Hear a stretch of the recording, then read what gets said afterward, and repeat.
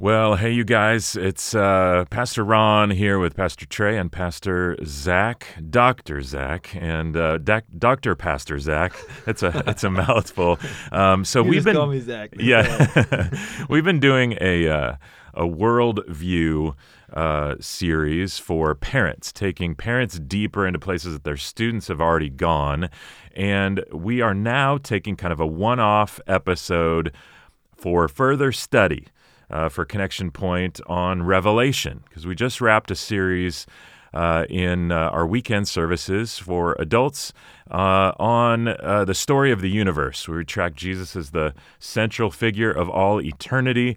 We looked at Jesus as creator. We tracked Jesus through the Old Testament. We tracked Jesus all the way through the New Testament, and then capped it off with a study in one message on Revelation, which was not the easiest thing. And so we felt like there's a little bit of room to have a little bit more of a conversation about what we talked about this last weekend on Revelation. So if you're looking for a little bit of a conversation, a little bit more tools and handles and things to help you in your own study of Revelation, then you're in the right place for this one-off episode podcast with Zach and Trey. So I've got both of you here, and this time, instead of me asking the questions, you're going to fire the questions, and then if you've got any thoughts too, feel free to weigh in. But other words, guys, go ahead, fire away. All right. So as you said, it was a pretty dense message this weekend, a lot packed in there, trying to get through all of Revelation in one dose. But you gave us an overview and started with a word about Revelation being apocalyptic literature. Can you tell us more about that? Yeah, so apocalyptic literature is such a unique genre of literature, and like all the different genres of literature in the Bible, they each come with like different interpretive rules and things to help you understand what's going on there. But apocalyptic literature in general, biblical or non-biblical, isn't very common for most of us. And so there's a lot of fear that comes with, am I going to understand it? There's fear about all the different graphic, weird images and symbols that are involved. There can be fear with controversy because everybody's got a different interpretation or viewpoint or opinion about what these things mean. And so it's not uncommon, I guess is what I'm saying, to be unfamiliar with apocalyptic literature. But I did say that being unfamiliar with apocalyptic literature is kind of like, and trying to study Revelation, is kind of like being unfamiliar with stocks and bonds and trying to make sense of the Dow Jones report. You know, it's just a very difficult sort of thing. But we just tried to take a little bit of the edge off. Apocalyptic just means revealed or uncovered. And so it doesn't have to necessarily mean something disastrous or even mysterious, but it is something that has been revealed. In this case, this is a revelation that has been revealed by God to his disciple John, and it was for the benefit of all of us. Apocalypse is a genre of revelatory literature and a revelation that's mediated by an otherworldly being to a human recipient, disclosing kind of a transcendent sort of reality. It's intended to present earthly circumstances in light of supernatural world of the future and to influence both the understanding and the behavior of the audience by means of divine authority. Now, with that sort of literature, there comes a lot of symbols and imagery tied in with prophecy, oftentimes predicting disaster, end of the world, destruction, and a lot of bizarre imagery that way. There's heavy symbolism used throughout apocalyptic literature. Both biblical and non-biblical apocalyptic literature, symbols are an important means of conveying the message, and that's the reason why there are a lot of metaphors used rather than just literal terms. And this kind of follows a little bit of the Eastern thought. So the Bible was written in Eastern thought as opposed to Greek and Western thought. Our Greek and Western thought tends to think orderly, logical, fragmented, individual. We tend to look after meaning and purpose. We're so influenced by Western thought here today. But Eastern thought embraced truth, maybe even more than meaning or purpose, and took a holistic approach and maybe a collective approach to considering things. Eastern thought didn't have any trouble, for example, with like two seemingly opposite truths coexisting, where Western thought we hate that, But the Bible's filled with a ton of these things that at face value seem mysterious or odd or even opposite. So you've got God's three, but he's one. We are sinners, but we're saints. Jesus came full of grace and truth. We hear that and go, oh gosh, how could that be? It's the both and they would just hear that and go, yeah, whatever, that's okay. And so we're just coming at it from different angles. It's a little bit like the difference between reading a map and finding the step-by-step directions versus trying to interpret a piece of art. It's a different ballgame. Kind of interesting, though, most writing of apocalyptic type, it's anonymous and vague in whom it addresses. But in the case of John and Revelation, the writer explicitly identifies himself. He directs the message to a particular people and then writes many centuries before the fulfillment actually occurred, rather than it being like a subversive message from a fictional prophet of the past. And so that tells you this one's set apart in just a little bit different way than just any sort of apocalyptic literature. The other thing is when it comes to apocalyptic literature, this book of the Bible in particular, Revelation was meant to be a blessing. And Revelation starts and ends with a blessing. In chapter 1, verse 3, there's a blessing to those who teach it, those who receive it and listen to it and obey what is inside. And then it's echoed in Revelation chapter 22, verse 7, the same sort of blessing. And so for those of you that maybe have a bit of a fear when it comes to reading apocalyptic literature and especially Revelation, just remember from God's perspective, this was meant to be a blessing to those who both try to teach it as well as read it. Yeah, that's great, and emphasizing how there's so many different genres in the Bible, and being able to appreciate some of the distinct qualities of a certain genre is just really important. And it, of course, is a blessing, but also does lead to so much of the controversy when there's so much symbolism, and someone will wonder, should I take this more literally? Should I take this more symbolically? Apocalyptic has a lot of cyclical elements to it often. It isn't just linear, going chronologically all the way through, so Christians that leads to debate about how do I read Revelation? Do I read it all the way through? Is this like an unfolding drama from beginning to end? And others will say, no, there's cycles happening here where it's repeated. So that does add to the challenge. It really does. And that cyclical sort of thinking is a lot more associated with Eastern thought than Western. That's a lot more progress, process oriented. So that's great. And I love what you said. Just as a whole, Revelation should be seen as a blessing. And I've talked to people who are very scared or nervous about Revelation, and in talking with them, I'm like, are you a follower of Jesus? And if you are, then look at what John says at the end of the book. Like, come, Lord Jesus, come. Like, come quickly. Yeah. And this is something that we should eagerly be looking forward to, the return of Jesus. And if you're a believer, it shouldn't be a cause for fear, but a cause for hope. Really should be the root kind of feeling that it invokes in you. Right. And this is awesome. I'm sure lots of people are jealous of Zach and I right now because we get to ask you questions after you speak a sermon. Lots of people would wish they could be in this position right now, but it's us, so I'm excited about that. Something you said that just was a strong statement was that there might be people who are more fanatic about prophecy, but not Jesus. What do you mean by that? Can you elaborate? Yeah, well, we see it. It's a little bit of the spectrum of what you just talked about. For every person that's on the one end of the spectrum with Revelation that is afraid of it, freaked out by it, avoids it like the plague, or is kind of meh, I don't care, so I'm not going to read it.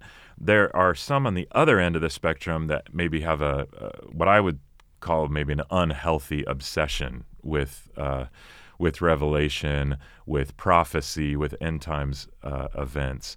I would just say that if we're more caught up in the prophecy than in Jesus, we're already on the wrong foot. We're off to the wrong direction. Now, if your study of prophecy, Revelation, leads you to a more intimate relationship with Jesus, if it's cultivating more of your following and discipleship of him, then fantastic.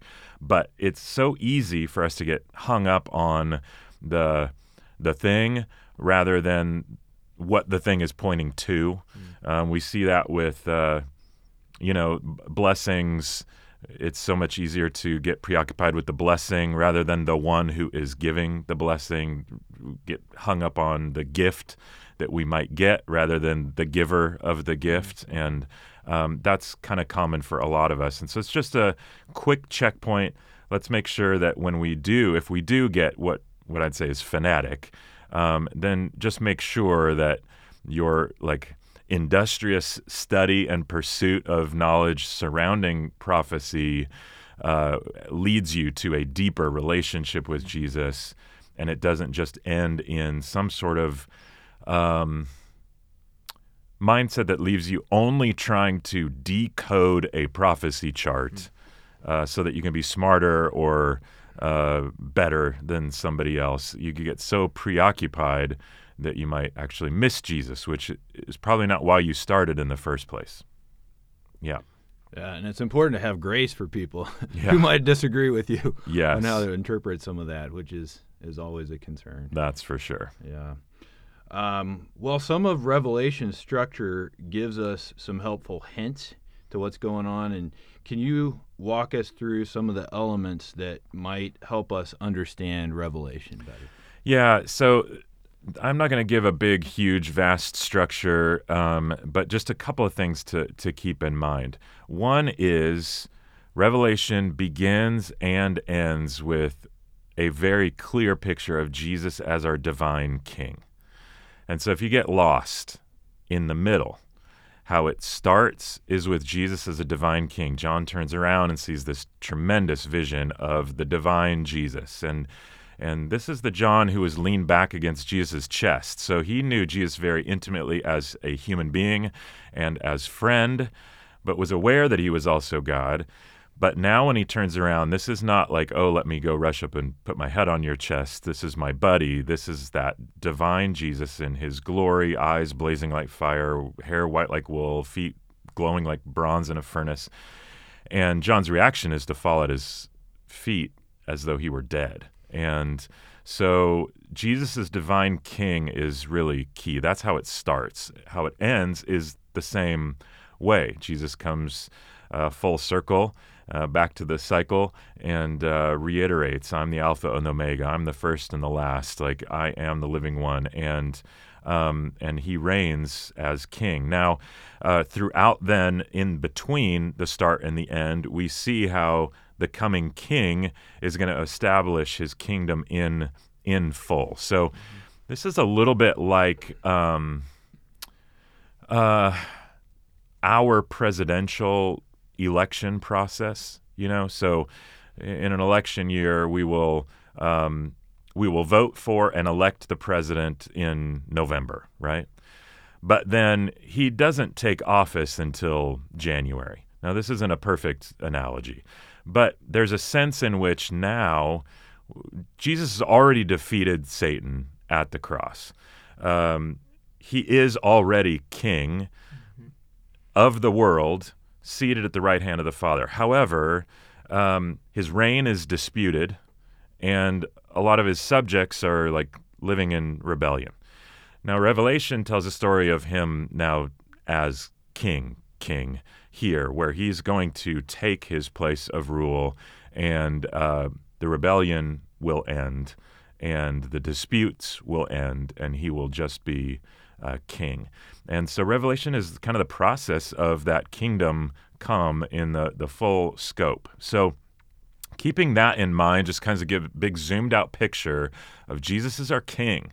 He already is. The full scope of what he intends to do is going to be fleshed out in Revelation.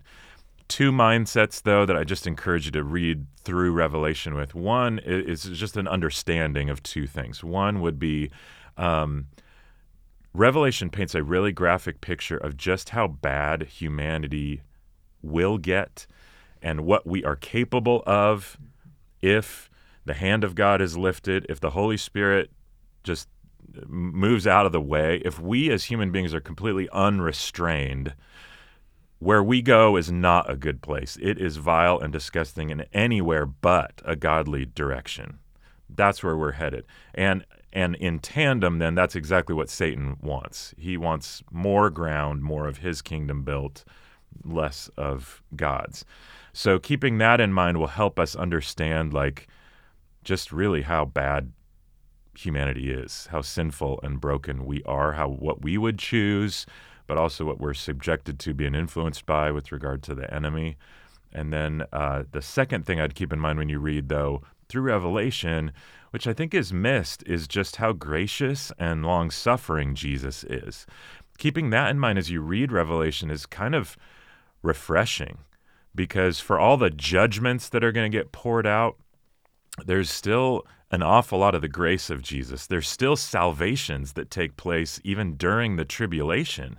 And so regardless of what you believe about when the rapture of the church happens, there are salvation to those who are still turning to Jesus. There's still hard hearts with regard to the judgments that come. That doesn't seem to affect people that are prone to be hard-hearted. But a couple of unique cases where, in particular, we'll talk about later, the two witnesses lay down their lives and are brought back to life. They're resurrected. There's something about people seeing persecuted ones lay down their lives and be brought back to death that is more compelling to lead to repentance of people, which is kind of that odd mercy triumphs over judgment sort of thing, that for all the judgment that is in Revelation, there's still a lot of mercy. There's still a lot of grace. The salvation is still present. Yeah, that's really interesting, because a lot of people will say that the Old Testament God seems like this wrathful, angry God, and then the God of the New Testament is sort of this, the God of Jesus, just so nice and forgiving and loving, and you don't see the wrath, but really you see the wrath of God against sin and his holiness, his holy judgment against sin in the Old Testament and the New. And you see the love of God in the Old Testament and the New as well, and you see that in Revelation as well. There's always this balance that you see. And that's so true. And to piggyback on that, the other key that I would give that is probably the most important key to understanding Revelation would be the better that you and I understand the Old Testament, the better we will interpret Revelation. Yeah. And Revelation as a book, as you guys know, has more Old Testament references in it than any other New Testament book. And so I think for first century readers, they would have heard this right out of the gates and been able to connect dots a lot better than we do, mostly because of their proximity to and familiarity with the Old Testament. So it's really key. I would recommend reading the book of Daniel. I would recommend reading Ezekiel. I'd recommend reading Isaiah. I'd recommend reading Zechariah and Zephaniah. There are so many allusions and visuals and pictures that actually get recalled in the book of Revelation that, here's the beast. Oh, here's the dragon. Oh, here's this. So the four horsemen in Revelation 6, well, that's actually from Zechariah. The bowls of wrath, that's straight from the plagues in Exodus. The beast rising out of the sea first appears in Daniel. The dragon, introduced way back actually in Genesis chapter 3, Satan makes his appearance there. And so having a solid understanding of the Old Testament is really the key to understanding Revelation, which is probably why most of us are kind of lousy at understanding Revelation because we don't also understand the Old Testament that well. So they would have been a lot better equipped to it because what they would have had as the scriptures at that time would have been primarily the Old Testament. And that's so good. The Bible calls that process meditation. Like you're meditating on scripture, you're chewing it slowly over and over again rereading passages. You don't just read the Bible once through and it's not like a novel and you understand the story right away. Like Right. you read it over and over, you ponder it, think on it, talk about it, discuss it, Yeah. hear preaching on it. It's meant to be read on your own and then in community. And so Yes. through that process of processing through Scripture over and over again, you start seeing those hyperlinks that are attached to other parts of Scripture. And so that's a great reminder that the better we know the rest of the Bible, the more sense we're going to make out of Revelation. Right. So it sounds like Jesus is the main character of the book of Revelation, but my English teacher in high school always said, if you're trying to understand something really well, jot down the main characters, on the cover of the book Yeah. as you're reading. So could you give us just a quick overview?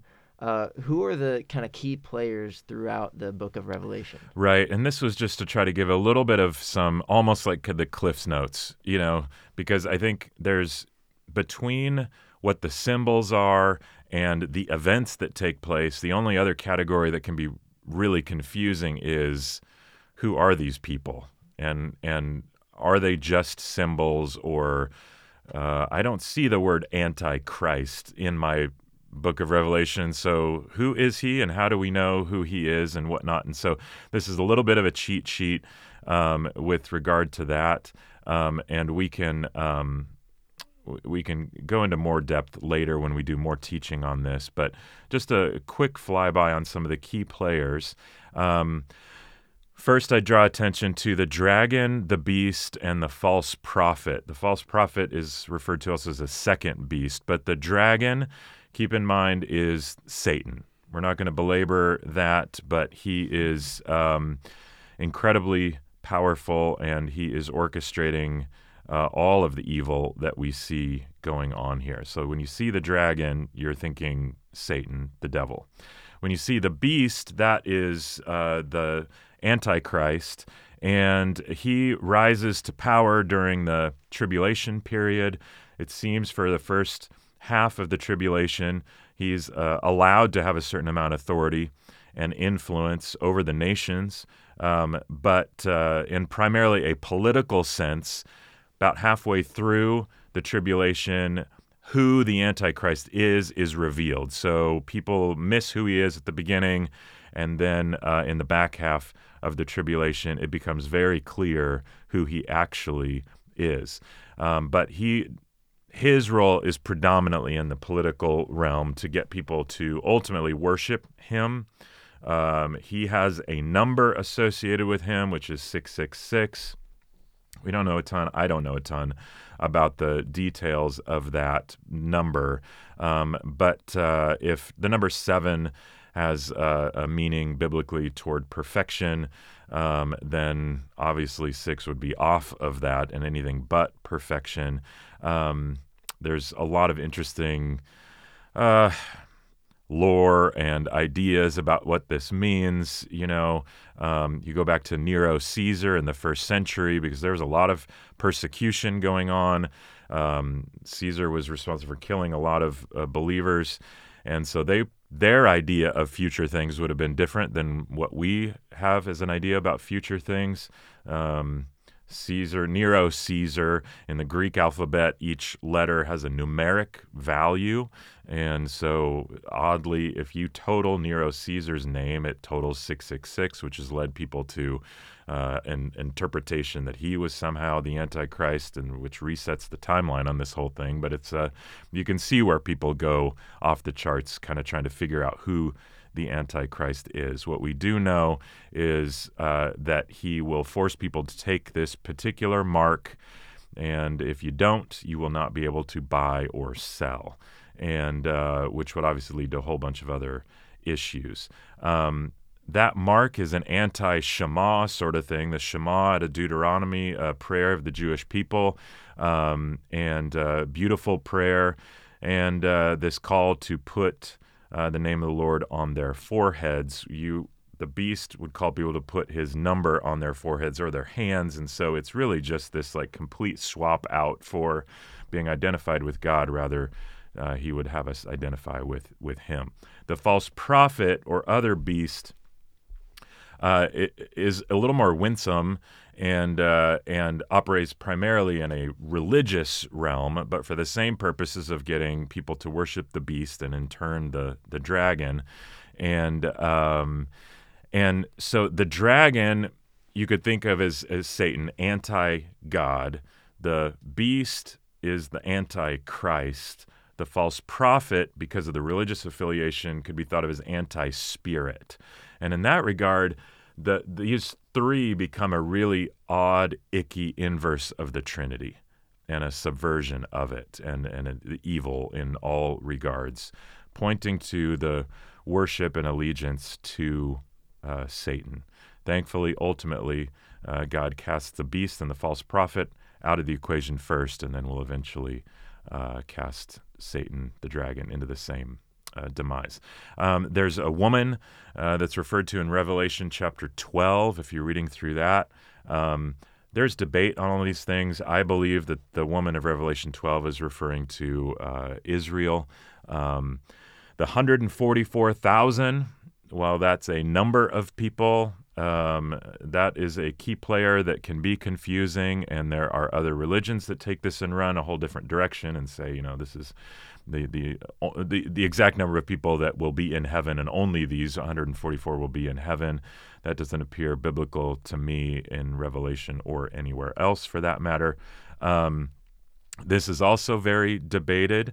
I happen to believe the 144,000 are Jewish people who have turned to Christ. I believe that they have a specific mission that actually has to do with a lot with evangelism during the tribulation period. They come from the 12 tribes, 12,000 from each of the 12 tribes. There are other people that think that 12 is a number of completion times the 12 tribes, that this is just a picture of the church, because what John sees in the Revelation right after he hears about the God sealing these 144,000. But then immediately what he sees after is a vast crowd of people of every tribe, tongue, and nation who are under the Lamb. And so whether this is a specific to the Jewish people who have turned to Christ or representative of all the church, we know that they have an important mission during this tribulation period. The two witnesses. There are two witnesses that are referenced midway through Revelation, and these witnesses are either literal or maybe figurative to churches. So the two witnesses, some people believe, are either Moses and Elijah or Enoch and Elijah, and they are enabled to do miraculous deeds. These are the ones that are put to death before others, and then they are raised back to life, and that has a significant impact on the witnesses of that.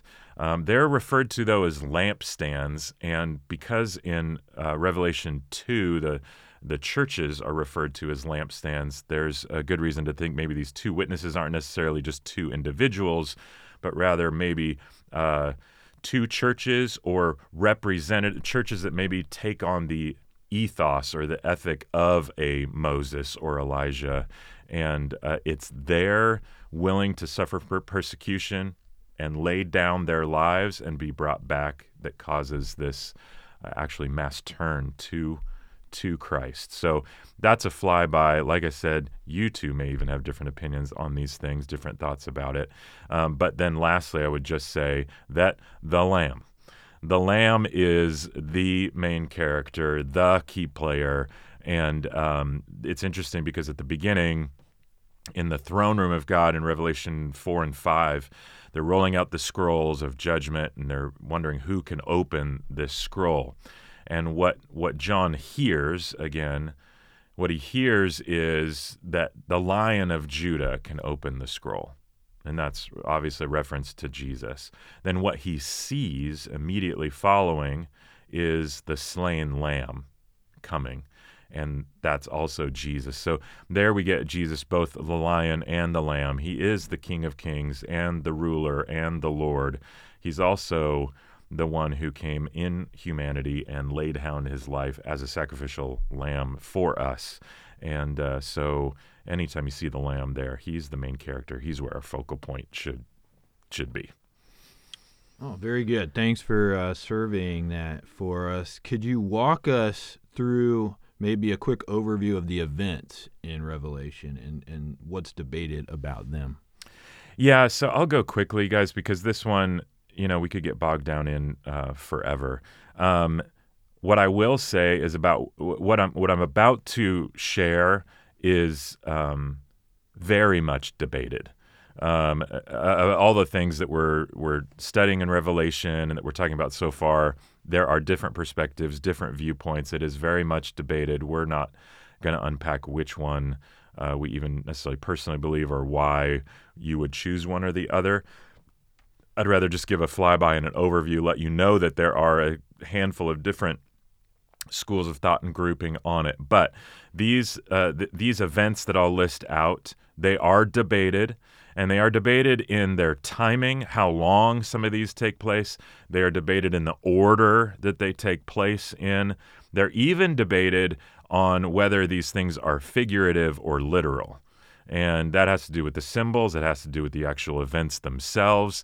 If you take a future-looking view, then obviously this could be a mixture of figurative and literal. If you're more preterist, looking backward, that this has already been fulfilled, then obviously a lot more of this is figurative, or you believe it's already taken place. But with that said, here are some of the elements here. Revelation 1 starts with Jesus as the divine king. So that's a great place to start. Honestly, you guys, that's probably all we need to remember and know when it comes to this whole Revelation is Jesus is king. That's key.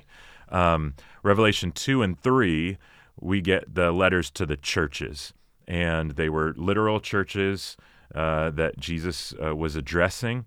They're also representative of the types of things, good and bad, that churches throughout the ages would wrestle with. It made me wonder if Jesus were going to write a letter to Connection Point.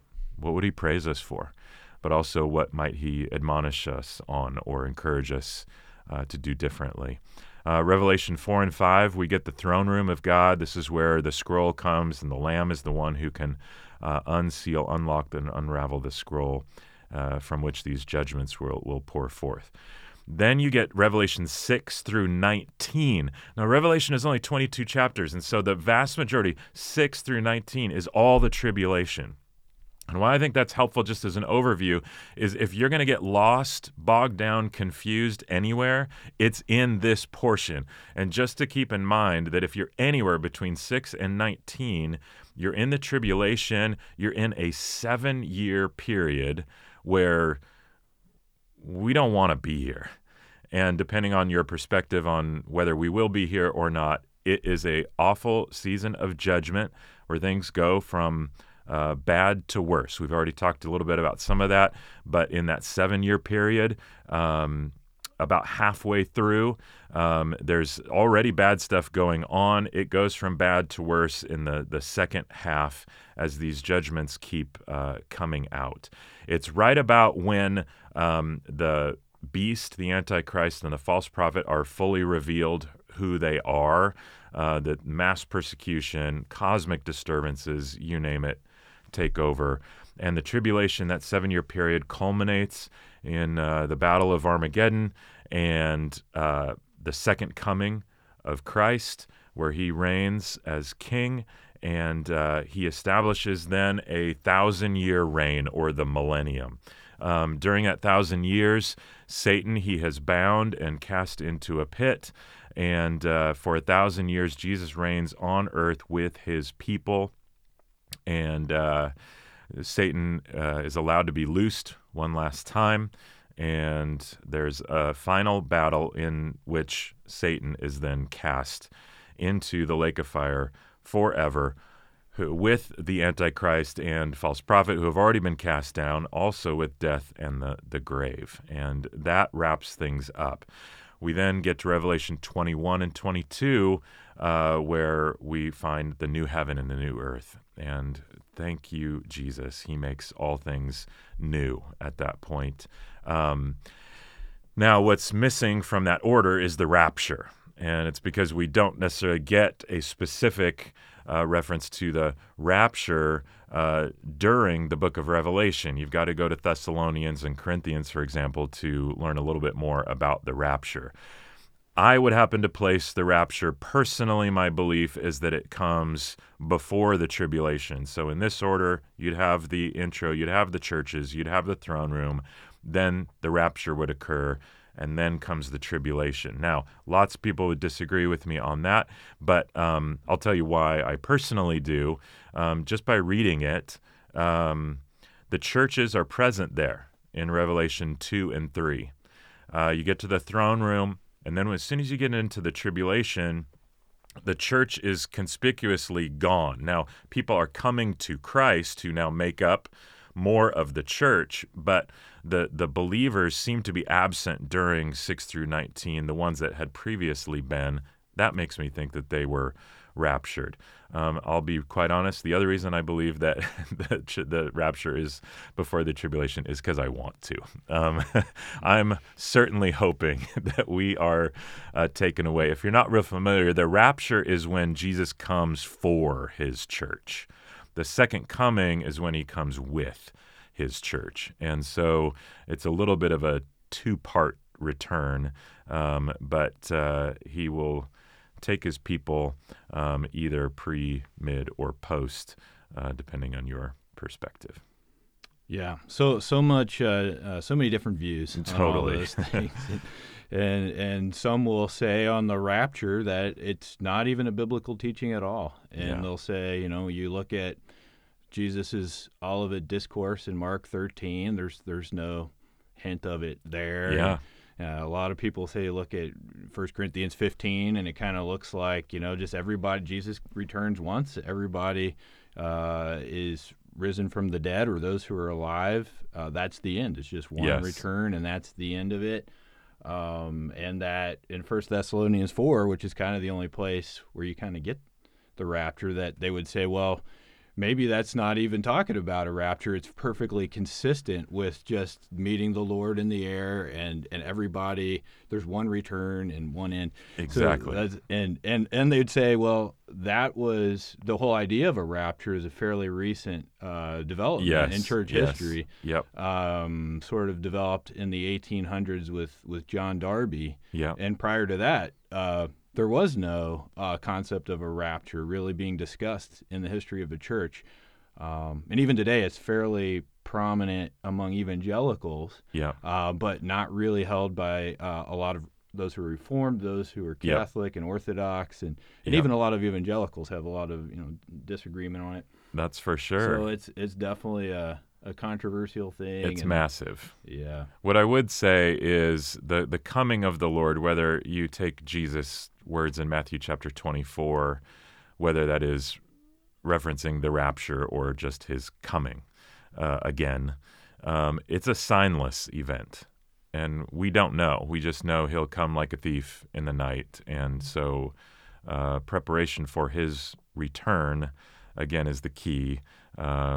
Trying to decode and decipher what that meant or when probably isn't the issue. So that's, for me, back to where this is not so much like trying to read a prophecy chart, as Revelation to me is such a call just to be a disciple. And like we were talking about at the beginning, if you are, then we're kind of good to go, Yeah. So, yeah, agreed. The rapture is kind of an interesting part of this whole equation. Yeah, the rapture, the millennium, and that whole structure that you described, and whether the seals, the trumpets, the bowls, are these just like cyclical descriptions going from the first return of Christ to the end, and they keep repeating, or Yes. there's a linear flow Yeah, leading into the tribulation and all this? So all of this is debated, as you mentioned. very much so. And I love what you mentioned, Ron, like the purpose behind some of the return stories that Jesus tells. The purpose of the stories was always to tell people, hey, just be ready, Yeah, be prepared for the bridegroom to come for his bride. yes. And so to always be ready, to be prepared, that the Lord finds us doing his work, and pleased to see him on his return. That was usually the point of those messages. Like, you don't know when it's going to happen, Yep. So let's be continuing to be obedient and following the Lord and eagerly desiring for him to come. Yes. Yes.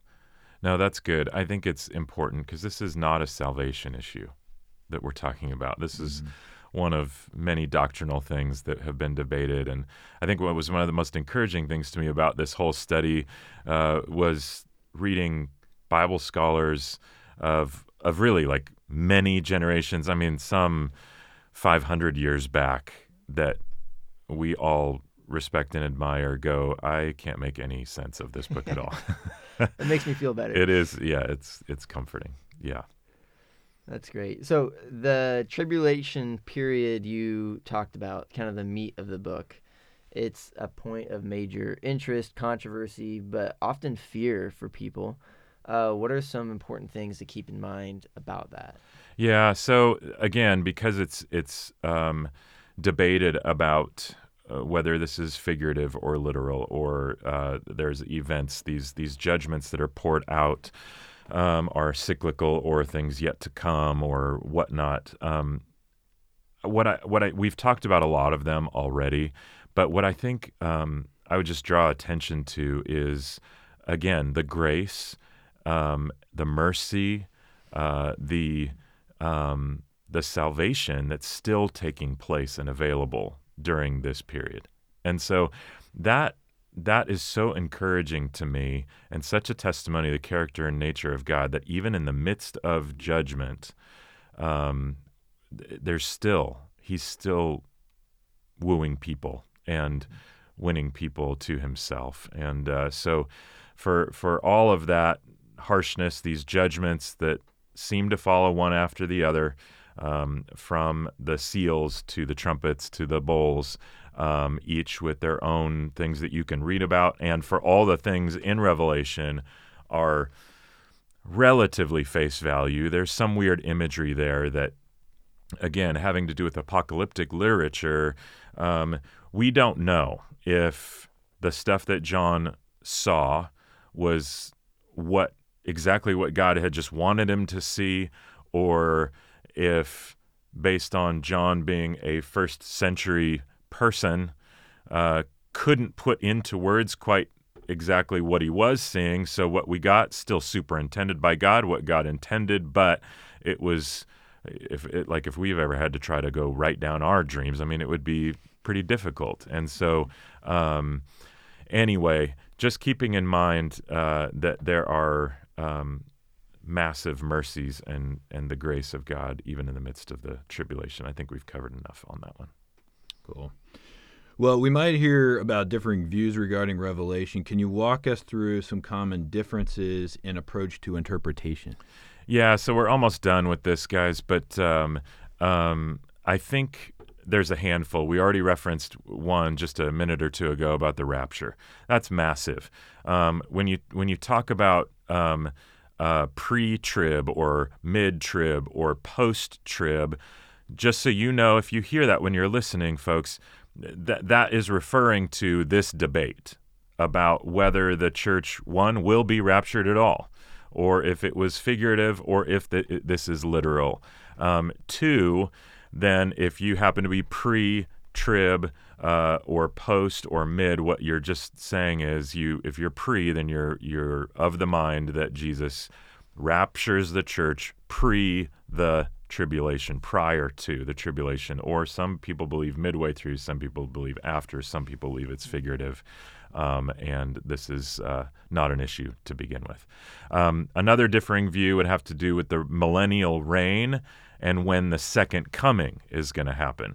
There are those who believe that the second coming of Christ ushers in this 1,000-year reign, so they would be pre-millennial, and then there are those that believe that his second coming is at the end of the millennium, and that's really when he comes for real, and so they would be post-millennial. Then there's what's called amillennial, and they would believe that this is more of a figurative thing, and that the coming even can be figurative, but also the 1,000-year reign can be figurative and not literal, which leads to kind of what is common with the preterist view, which is intriguing. A lot of smart people involved in that. I'm still trying to process all that means. I have a couple of friends that are actually incredibly brilliant and who hold to this view, but they have a belief that all the prophecies in Revelation have already been fulfilled.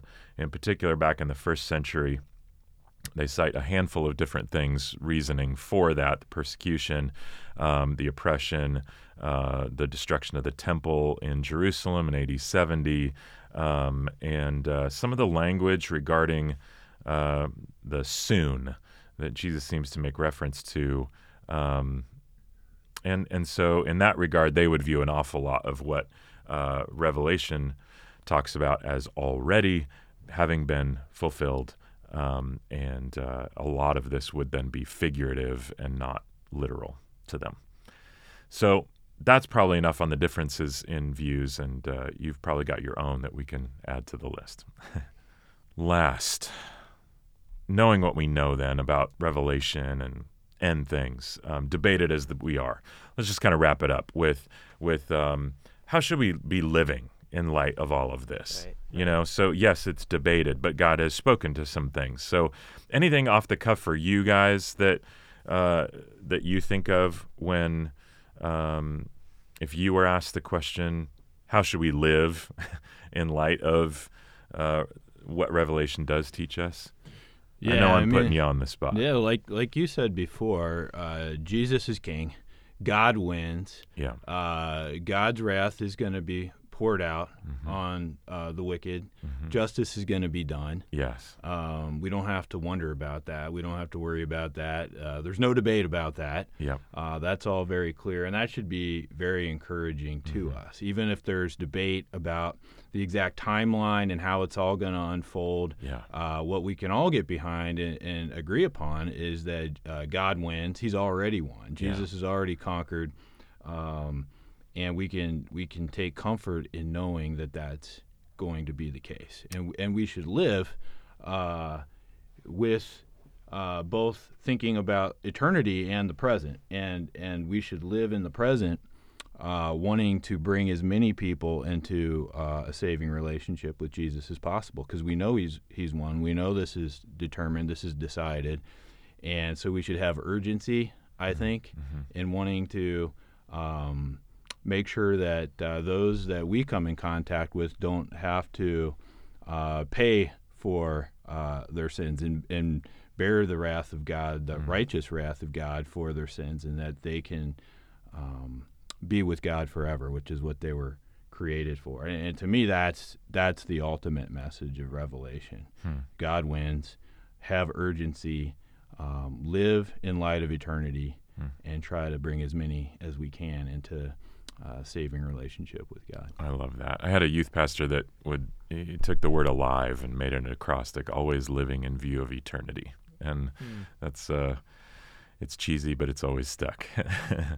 Trey, were you going to say something? That's good. Yeah, I think it's also helpful to remember that Revelation, was a letter written to actual, churches and to a people living in a certain time, and it was a letter, like we said at the beginning, of hope that they are going through intense persecution and suffering, and what a great reminder it was to them. And I think for us today that we have this hope, like Scripture says elsewhere, like we do not grieve like people of this world. Like we grieve differently because we have this eternal hope that no matter what happens in this world, Jesus is going to return, institute his kingdom, and make a new heaven and a new earth. And so living in light of eternity, we seek to bring his kingdom, just like in the Lord's Prayer, like your kingdom come, your will be done on earth as it is in heaven. We look forward to the day, but we also seek to build that kingdom here and now.